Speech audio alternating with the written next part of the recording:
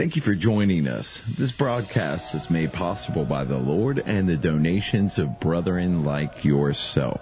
If you would like to give a donation to help keep this broadcast on the air, please visit llgive.com. Thank you and shalom.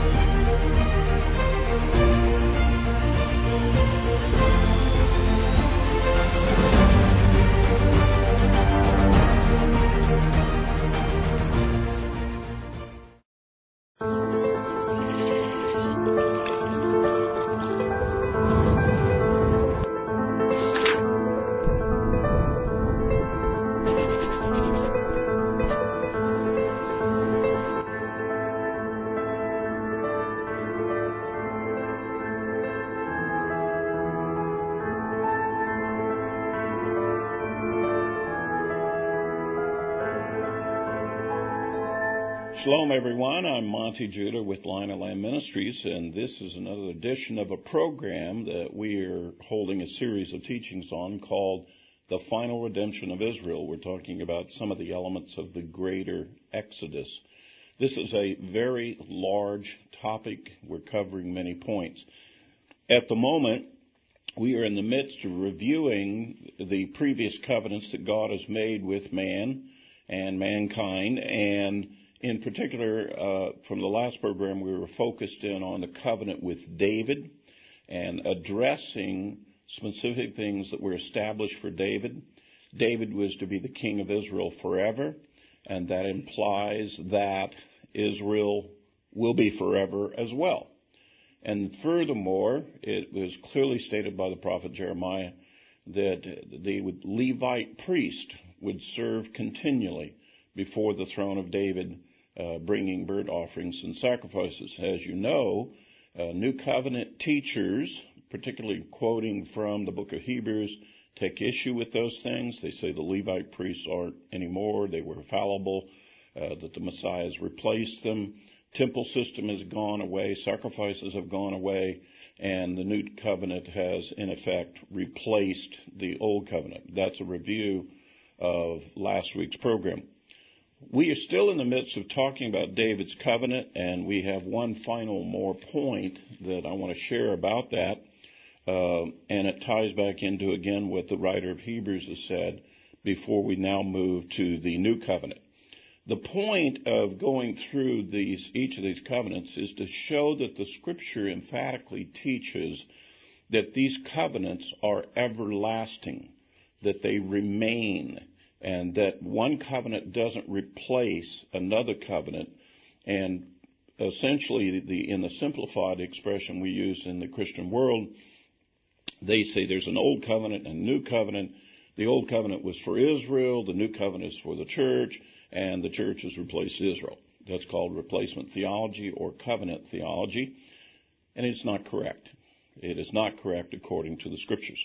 So with that as an intro, let's specifically look again to some of the details of the covenant that God made with David. There is a psalm that was written by David which expresses part of the covenant and the meaning of the covenant that he had. Let me read for you. It's Psalms 110, and I'm going to read the first 7 verses where it says, a psalm of David, the Lord says to my Lord, sit at my right hand until I make your enemies a footstool for your feet. The Lord will stretch forth your strong scepter from Zion, saying, rule in the midst of your enemies. Your people will volunteer freely in the day of your power in holy array from the womb of dawn. Your youth are to you as the dew. The Lord has sworn and will not change his mind. You are a priest forever according to the order of Melchizedek. The Lord is at your right hand. He will shatter kings in the day of his wrath. He will judge among the nations. He will fill them with corpses. He will shatter the chief men over a broad country. He will drink from the brook by the wayside. Therefore he will lift up his head. This psalm is primarily about the Messiah. And the focus of this psalm is that he is a Lord forever, that he's the son of David. David is saying, sit at my right hand, and the Lord, and he's referring to the fact that David referred to a descendant of him as being the Lord of all things. And this is an intriguing part of the covenant with David, is that the Messiah would come from him. He would be the son of David. That's part of the covenant that God made with David. And you also heard the reference to Melchizedek, the priest that Abraham paid tithes to in his day. And it's pointing to that the Messiah would be a priest after the order of Melchizedek, as well as being the son of David. How did the Messiah address this point of this psalm from being the son of David? Does he emphasize the work of priest, Melchizedek, or does he emphasize the work of king, being the son of David? And the answer is that he emphasizes the kingship and being of the son of David, and that he'll become the ruler of the world, and he'll judge all of his enemies. In Matthew 22, beginning at verse 41 through 46, it says this: Now while the Pharisees were gathered together, Yeshua asked them a question. What do you think about the Messiah? Whose son is he? They said to him, the son of David. He said to them, Then how does David in the Spirit call him Lord, saying, The Lord said to my Lord, Sit at my right hand until I put your enemies beneath your feet. If David then calls him Lord, how is he his son? No one was able to answer him a word, nor did anyone dare from that day on to ask him another question. This was a very powerful component of the Messiahship for Yeshua. The Messiah, the son of David, according to the psalmist, this is according to the words of David in his covenant with God, is to become ruler of the whole world, and he will judge all of his enemies. And that's what then sets the stage for, we're now going to talk about the new covenant. The new covenant continues on from the other covenants. And so let me read to you the new covenant as given to us in Jeremiah chapter 31, beginning at verse 31. We're going to go through several points here, and you're going to find there's a tremendous connection between the covenant with David and with the new covenant, and also connection with the previous covenants, going all the way back to the Mosaic covenant, and going all the way back to Abraham and the covenant God made with him. That the new covenant, the word new, simply doesn't mean replacement. It means renewal. It means bringing forth and bringing them to fullness of these things. So let me read to you again from Jeremiah 31. Let's see how Jeremiah prophesies this new covenant that we're all a part of. Behold, days are coming, declares the Lord, when I will make a new covenant with the house of Israel and with the house of Judah. Let me correct that. You see, in the Christian world today, it should read, Behold, days are coming, declares the Lord, when I will make a new covenant with the Gentiles and the church and not Israel. Because that's what they teach. They teach the new covenant is for the church. Jeremiah didn't say that. It says it's for the house of Israel and the house of Judah. The two houses of Israel. The new covenant was purposed for them. It was not purposed to establish the church and the Gentile church separate from Israel. So that's right from the beginning, how this new covenant is defined. Not like the covenant which I made with your fathers in the day that I took them by the hand to bring them out of the land of Egypt, my covenant which they broke, although I was a husband to them, declares the Lord. But this is the covenant which I will make with the house of Israel after those days, declares the Lord. I will put my law within them, and on their heart I will write it, and I will be their God, and they shall be my people. Others in the Christian world define the new covenant as replacing the law and replacing the covenant that God made with the children of Israel when they came out of Egypt. And here it does make the contrast to those days, but the contrast is instead of going to Mount Sinai, hearing the voice of God, and Moses getting a couple of tablets of stone, and here comes the commandments of God on stone, and then Moses records for us the rest of the commandments in the book we call the Torah. Instead, what they say is, well, he completely did away with the tablets. He completely did away with what Moses wrote, and now we have a whole new thing. It doesn't say that. It does not say that in Jeremiah. It says, I'm going to take the law where you were at Mount Sinai and you heard it. I'm now going to write those on the tablets of your heart. And instead of you hearing the booming, loud voice of God from the mountain, you're going to hear the small, quiet voice by His Spirit inside of you. That is what was being described as the contrast of the new covenant. Each one of us come to faith in the Messiah, not by standing at Mount Sinai, not by being delivered out of Egypt. Each one of us come to terms with Him by standing before the Lord Himself, and by His Spirit, He leads us, woos us, guides us, and we accept Him. We accept what He says, and we call Him Lord, and we say, yes, I will do what you say, Lord. And inside of us, then suddenly, innately, we understand the commandments. We know what is right and what is wrong. It's in our spirit, and we further train ourselves. We've learned the commandments of the Lord so that we understand all of them. He goes on to say, this is a continuation of the definition of the new covenant. They will not teach again each man his neighbor and each man his neighbor, his brother, saying, know the Lord, for they will all know me, from the least of them to the greatest of them, declares the Lord. At the moment, that has not been fulfilled. At the moment, the remnant and those who are believers who have accepted the Lord, their sins are forgiven, and they have the testimony of knowing the Lord. But the world is full of people who don't know the Lord, and we have to tell them. Now, obviously, this part of the new covenant is not going to be fulfilled completely until the Messiah returns. That is a beautiful definition. There is still a final redemption to occur that leads us all the way to His kingdom. Yes, we're in the process of redemption. Yes, there are many people being saved. Yes, we get to participate in the new covenant. But it won't be fulfilled. It won't be finished. It won't be to the fullness of what it's supposed to be until the Messiah returns and we're in the kingdom with Him and all will know the Lord. He goes on to say, and this is where it gets rather interesting for us. He says, for I will forgive their iniquity and their sin, and I will remember no more. Amen and amen. Thus says the Lord, who gives the sun for light by day, and the fixed order of the moon and the stars for light by night, who stirs up the sea, so that its waves roar. The Lord of hosts is His name.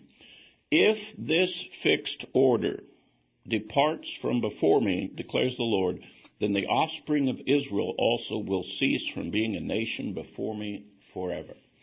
If you recall, in the previous teaching, I showed you that the sign of the covenant with David was the fixed order of day and night, that the earth turns on its axis, and as long as there's day and night, the Lord has said, on the sign of that, then there will be no want for a person to be on the throne of the house of David, that's the Messiah, and that the Levitical priesthood will offer sacrifices before Him continually. And He said the sign of that covenant that will be, Jeremiah said, was there would be day and night. And they would continue as day and night. If that order ever changes and the earth doesn't rotate anymore, then yes, it's possible for that to be concluded and that covenant would not continue. Now He just took that same sign that's part of the covenant with David and He assigned it to the new covenant. Because you see, the new covenant is really the renewed covenant. It is the fullness of all of the previous covenants leading to the revealing of the Messiah in which the redemption is at the personal level, not at the national level.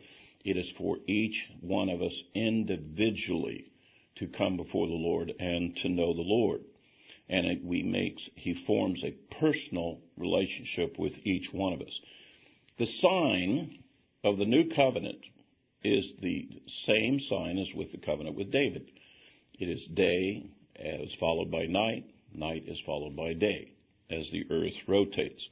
The fixed order of day and night proves that the new covenant, are you ready for this, is for the offspring of Israel. And he simply says that if you can stop this order, then Israel will cease to be a nation. In my experience being in church teaching in my previous years, the church used to teach that the new covenant has replaced the old covenant, that the church is now God's plan for working with mankind, not Israel. According to this prophecy in this scripture, that is false. God has been working with Israel, continues to work with Israel, continues to offer the Messiah, and uses Israel as a light to the nations. And we know the Messiah is that light. Messiah is the King of Israel. He's not the king of nothing. He's the king of the kingdom. And he continues to minister to this day, and as the prophets have told us, there remains a remnant of Israel. So who are all these believers that believe in the Messiah? Whether you knew it or not, you are part of the remnant of Israel. You have been gathered up along with those that were first gathered with the native born. And just as the law specified that all the commandments and covenants of the Lord are not only for the native born of Israel, of the house of Jacob, and for the tribes of Israel, but they are also for the alien and sojourner who may dwell or sojourn with you, who believes in the God of Israel. If you believe in the God of Israel, you are part of the commonwealth of Israel.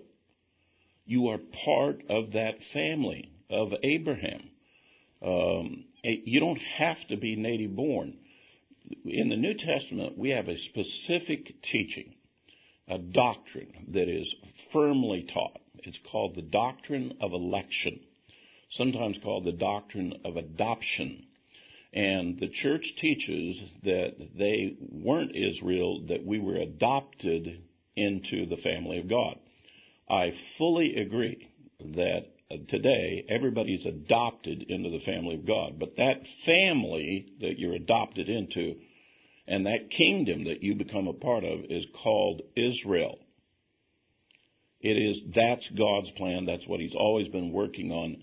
And so the whole idea of replacing Israel with something new is simply not according to Scripture. Now, we've covered 6 covenants and brought us up to the present state, but the prophecy goes on to say that there will be another covenant, and we need to mention that. It's called the covenant of peace. It's only mentioned a few times in Scripture. We know it's something that's into the future. It was first introduced to us by Moses in the law, and in verse 25 and verse 12, it says, "Therefore, behold, I give my covenant of peace." And he's making reference to Phinehas, who, if you recall, in the zealous moment that he took on the Zimri and Cosby, who had fallen under the persuasion of the prophet Baal, and the Midianites had come down and tried to compromise the children of Israel by bringing them to their festivals and turning them away from the teaching of Moses and the covenant with God, that he took a spear and he went in and impaled the two of them and brought to an end that the children of Israel would have anything more to do with Baal and have anything to do with the Midianite kings that were trying to compromise the whole nation. And the reward to Phinehas is he's granted the covenant of peace. This is the future covenant of the kingdom. Now, that's kind of a short thing. It raises lots of questions. Well, what exactly is that, and what does that involve? So let us look to some additional scriptures where it prophesies about the covenant of peace, and we have to go to Isaiah and Ezekiel. First, in Isaiah, in chapter 51, verse 10, he says the following: "For the mountains may be removed and the hills may shake, but my loving kindness will not be removed from you, and my covenant of peace will not be shaken, says the Lord who has compassion on you." The covenant of peace is intended for the future believers, and it obviously comes in the millennial kingdom. It comes when the Messiah has joined us. Ezekiel 34, verse 25 says, "I will make a covenant of peace with them and eliminate harmful beasts from the land so that they may live securely in the wilderness and sleep in the woods." We're talking about the days of being in the millennial kingdom. You know, the days in which the lion lays down with a calf and the wolf lays down with the lamb, and there is no fear, no concern. That's one of the signs of the millennial kingdom. It's one of the signs of the covenant of peace. My ministry, Lion and Lamb Ministries, kind of emphasizes some of that from Isaiah 11, and that's the ultimate covenant that we want to get to. We want to get to when beasts don't prey on one another and there's no harm that comes to mankind any further. Ezekiel 37 and verse 26 also speaks of it. "I will make a covenant of peace with them. It will be an everlasting covenant with them," which is just like all the other covenants. "And I will place them and multiply them and will set my sanctuary in their midst forever." Part of the covenant of peace is God dwells with us. And we know that he's to return to Jerusalem, and the temple will be rebuilt, and he will dwell in Jerusalem. And during the millennial kingdom, if you want to see the Lord or talk to the Lord, you just go there, and he's there. Fourth, that's part of the covenant of peace.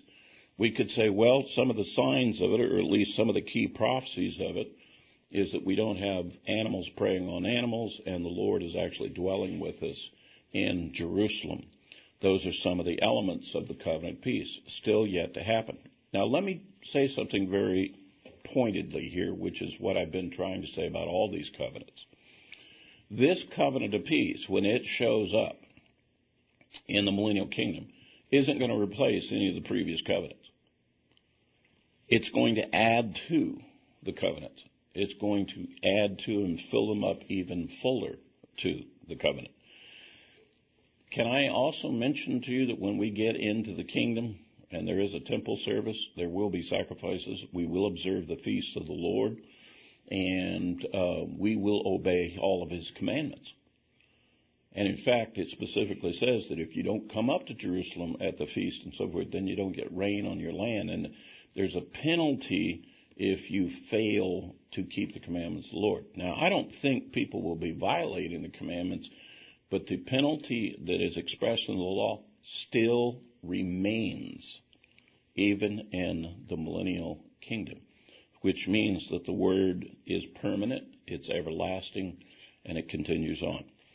God remembers and keeps all of the covenants that he has made with mankind, regardless of whether men keep them or not. God keeps his promises, does not change his mind concerning his promises or of his covenants. And to suggest that God somehow is not keeping a covenant or that the covenant has gone away is you're assaulting the very character and person of God. That I do not recommend that you do. I believe you should repeat what the Lord has said, and that's what you should hold to. Now, those are the facts. Those are exactly as the Scripture. It is essential for us to understand these future prophecies. And when God makes promises to the remnant of Israel and how he's going to bring the scattered exiles back to the land, that it's essential that you understand the covenant about the land, that you understand the covenant about how God defines his people, how they're the offspring of the house of Jacob, and how the Messiah is from the son of David. All of those things are essential in understanding the definition of God's kingdom and what is all our futures for it. So where are we at now in the whole subject? Well, the natural next question is, well, when does this final redemption come? We see the covenants, and God speaks to this yet future thing. Moses spoke of a time when we would be scattered in the nations, but then God would bring us back from those nations. In Leviticus, he talked about if when we repent, we confess that we'll come back, that God will remember the covenant for us. He'll not reject us. He'll bring us back. All of this is coming together, but there's a whole series of other prophecies that are things that we are aware of, but we didn't quite realize they're all connected to the subject of the final redemption. In fact, I'm going to list for you 7 things that mark this subject that we're in, and it ties into when the final redemption comes. The 7 things are, and we're going to go through these. Number 1, we're talking about the last generation. There is a generation which will be at the end of the ages that will see the final redemption, be a participant in all of these activities that take place. And the Scripture speaks to that generation. Moses emphatically spoke to that generation at the conclusion of the Torah. And, of course, all the other prophets speak of the last generation and what will happen. We're going to review a little bit of that so that you see how that's connected. And in particular, I'm hoping that you will also get the perspective that we're probably talking about us in this whole process. That this is, while this may be an interesting Bible study, the implications are it's about us. And we need to be paying attention to it from a personal standpoint. Number 2, events leading to the second coming, and what I'm specifically saying is what Yeshua called the beginning of sorrows. The prophecies he spoke of, the beginning of sorrows, they are a part of helping us to time out when is the final redemption. There's a very specific prophecy given by Ezekiel, which is a regional war with the northern army, and it results, and the reason why it ties into the final redemption, it results in God making a declaration that the exile to the nations is over. I want you to stop and think about this for a moment. God said that if Israel misbehaved, that he would scatter us to the nations. There's a day coming when God will say, okay, that punishment is complete. Now the exile's over, and he's going to begin to bring us back. That is the picture of the final redemption. And I'll show you that prophecy. On the heels of that prophecy, and as a part of that, there's a prophecy that speaks of the outpouring of the Holy Spirit on the whole house of Israel and on all of mankind. A worldwide outpouring of the Holy Spirit. And this will be very significant and important in understanding how God will work the redemption. It also includes the restoration of the 2 houses of Israel. The new covenant was given when Israel was divided into 2 kingdoms, the house of Israel, the house of Judah.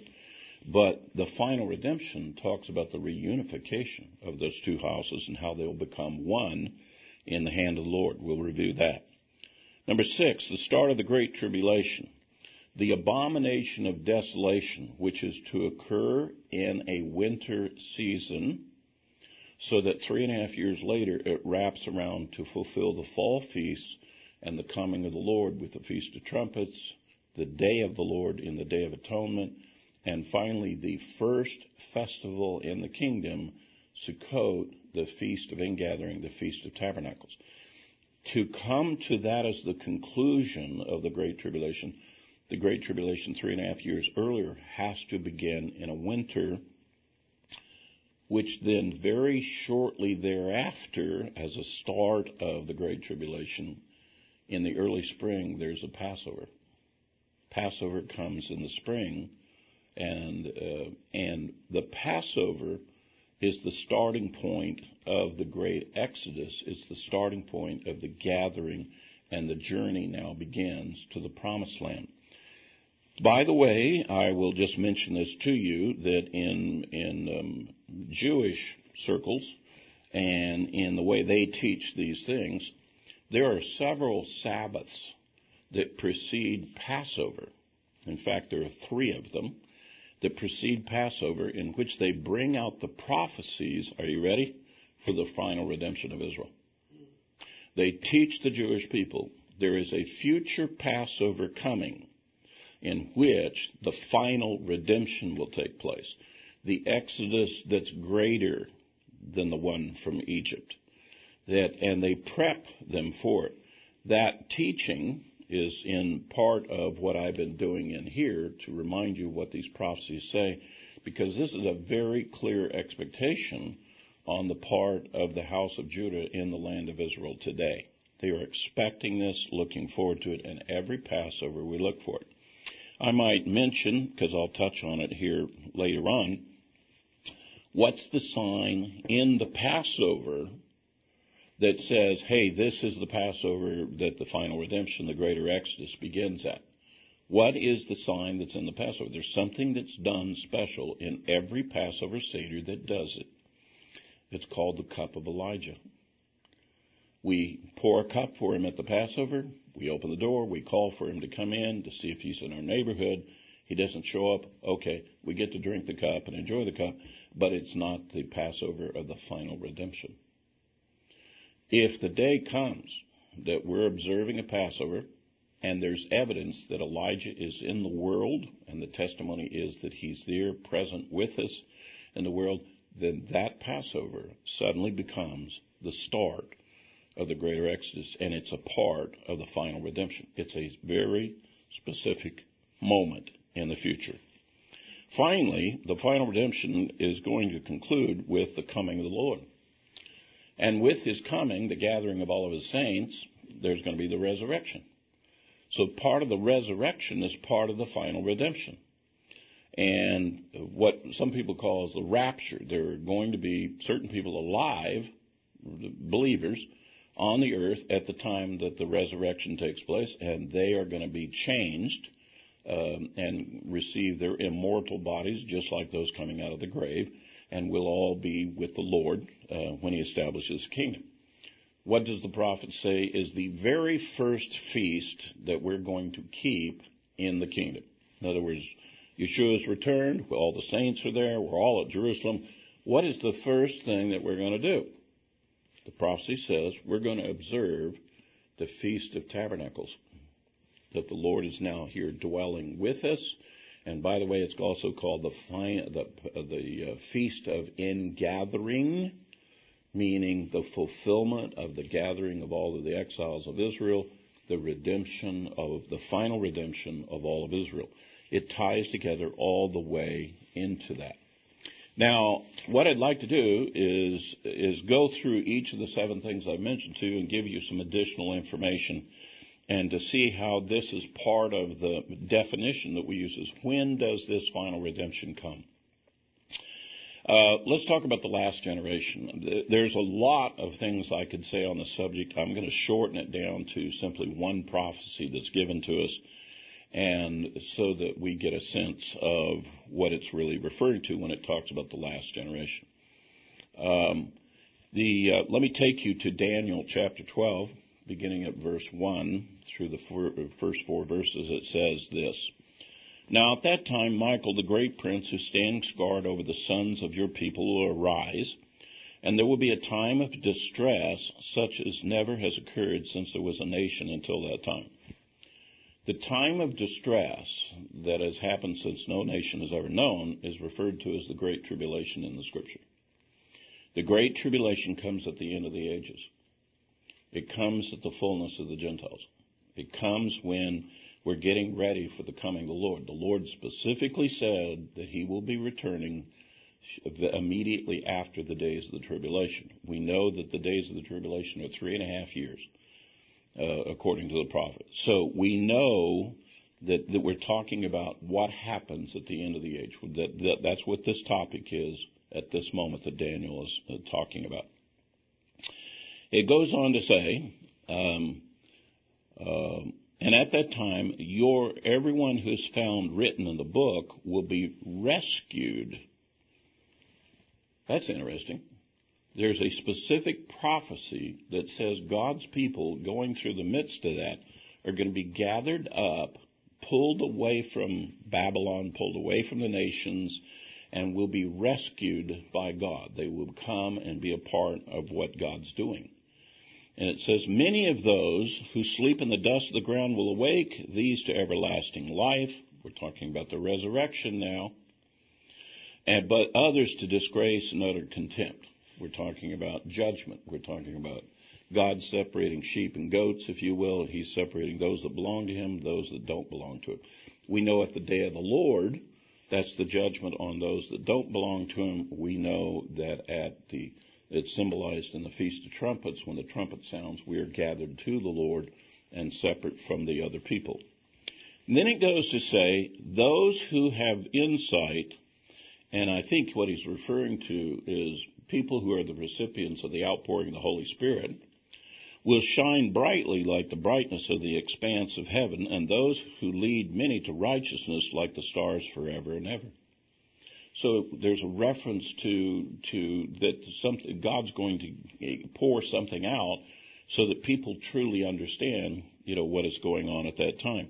We're talking about the end of the ages. We're talking about the Great Tribulation. We're talking about the Great Escape. We're talking about the resurrection. He goes on to say further, but as for you, Daniel, conceal these words and seal up the book until the end of time. Many will go back and forth, and knowledge will increase. I've taught this verse many times, and this is a captivating verse that tells me about the last generation. Now, the other specific things that mentioned here are specifically prophesied events, but this last phrase, this last sentence is describing when does that last generation come. Here's what it says. Many, that's part of the prophecy. Many means increased population. When the world comes to a point that the population explodes, there will be many in the world. We'll go back and forth. That means that travel will be significantly increased. People will have the ability to go to and fro very easily as compared to all previous generations. And knowledge or technology will increase. So let me draw application to, I believe, based on the scripture, let's measure our last generation. I'm 70 years old. I was born shortly after World War II completed. And there were a lot of technology things that began there. Airplane travel began, automobiles began in a very powerful way. And I have witnessed in the course of my life this incredible thing take place, that it has happened. A lot of people don't know this, but back at the end of World War II, do you know how many people we think we had in the world? We had about 3 billion people in the world. In 1994, we had 6 billion people in the world. So some 50 years later, in the course of this generation, the population of the world has exploded. Right now, we have 7 billion people in the world. And in fact, compared to all previous generations, if you were to total up the population of all the people who've ever lived in the world before, and all previous, from the creation up to the generation before me, it doesn't equal the number of people that are alive today in this specific generation. We are the greatest generation in population of all previous generations. There's no other generation even compares to us. From that. Truly, we could qualify, we are the many in this prophecy. Next, it says that we travel to and fro. I can remember the days in my youth when someone would get an opportunity to fly on an airplane, a commercial airplane. It was like a major, significant event. The whole family would find out about it, that so-and-so is going to fly on an airplane. On a commercial airplane, travel, somewhere on an airplane. In fact, in the days of my youth, if you saw an audience and you were to ask, how many of you have flown on an airplane trip, you might see 1 or 2 hands go up in a whole crowd of people. Today, it's the reverse. You could take a crowd of people and you could say, how many of you have not flown on an airplane, and you'll see 1 or 2 hands. We truly are traveling to and fro. I point out to everybody that it used to be 150, 200 years ago, if you made a trip, so you were somewhere in America and you made a trip to California, it was a trip of a lifetime and you weren't going to be making the trip back. It was a major lifetime changing event to travel such a distance or to go that way. People coming from the old world to the new world, coming to America, the whole movement across the country is a shining example of what travel used to be like, but that's not what we have today. Just go out, stand out there beside one of those interstates, and you'll see the world going to and fro. And it's like common knowledge to us in this day. I have a little green card in my wallet. It's called an American Express. If I want to, with my passport, I can be in Jerusalem in about 24 to 36 hours. That's the other side of the world. And, oh, by the way, before Sabbath comes, I can be back here. I can go to there and come back. And the average citizen can go all the way around the other side of the world and come all the way back. As you know, this is the generation that's seen we've put men on the moon and brought them back. We've had men climb Mount Everest, the highest mountain, go to the depths of the sea. We have clearly moved and traveled in many, many different places. And truly, this generation can say that they go to and fro. Finally, the last characteristic of the last generation, and at the end, is the technology, increase in technology.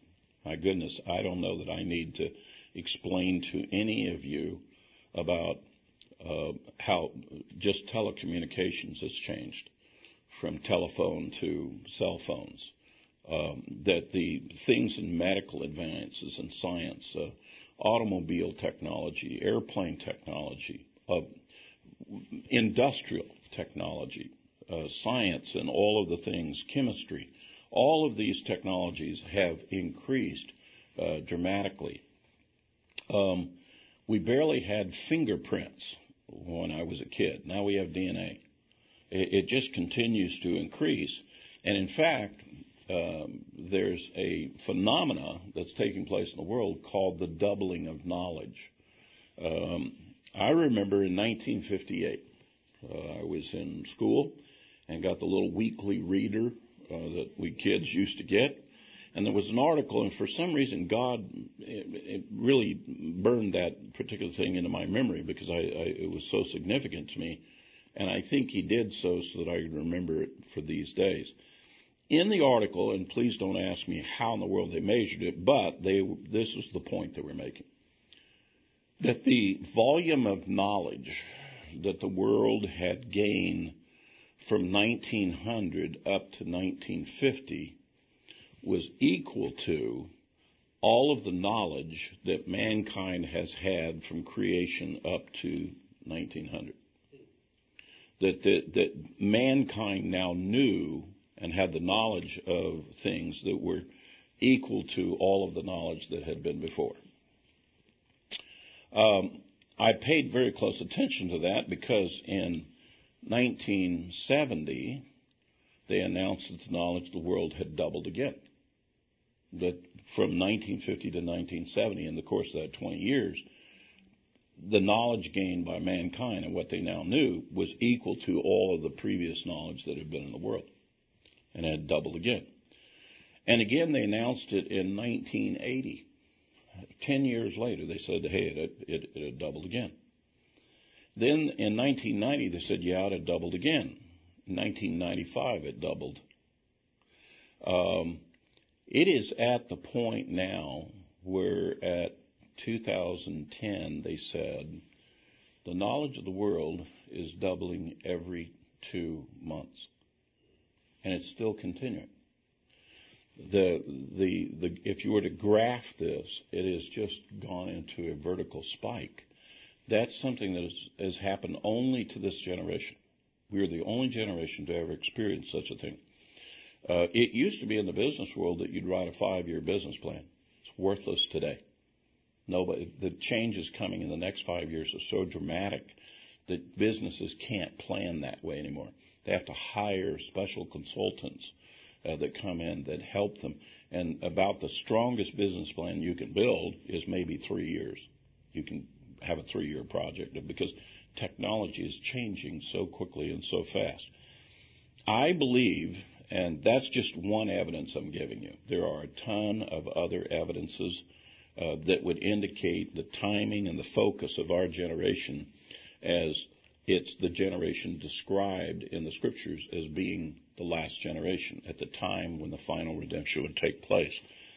In fact, on this particular subject, and I've partially done this, but I could literally stand and speak for 12 hours on this subject, giving you evidence after evidence after evidence from the Scripture and seeing the things we have in this generation that would point to the same conclusion, that we must be the last generation. And I believe that we are. If we're the last generation, then this is the time when we should be seeing the elements of the final redemption take shape, these specific things that are to be a part of that process. At a minimum, I would remind you that at the beginning of my birth in 1948, Israel became a nation. The house of Judah began to come from the nations and went back to the land, just as the prophecy said. But there's not only a house of Judah, there's a house of Israel. There's a restoring of the two houses yet to take place, and there are many more yet to come, and it leads to the coming of the Messiah. I can assure you that in Israel today, there are a host of rabbis and those that focus on the subject that they believe the coming of the Messiah is imminent, that the exile is about to be over. They have this sense of the final redemption, that this is the timing for when it will take place. All right, so item number one that tells us we may be seeing the final redemption is this whole business of being the last generation.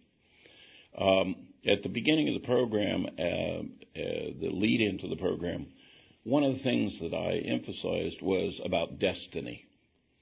And if you look at the history in the Bible of the spiritual destiny of many, many people, God had certain people born in the world for a specific purpose at that time. There is this incredible destiny, though, for the last generation. They are to be a part in the fulfillment of all of the things that we're talking about here and the completion of all of those things. That generation is the one that it says prophets and angels have desired to see what that would be like. I mean, the very prophets who prophesied of the final redemption really want to see what's going to be happening to the last generation. That is our destiny, to be a part of those things for the Lord. All right, so let's look at the next element that tells us about the final redemption. And in fact, here's what I'm going to do. Before I bring that subject up, I think we'll bring this particular episode to a conclusion. And next episode, we're going to begin again with this same discussion. And we're going to talk about what's called the beginning of sorrows. When the Messiah talked about the beginning of sorrows, he was talking about a particular atmosphere, a particular time. So we'll do that in the next program. Shalom to all of you.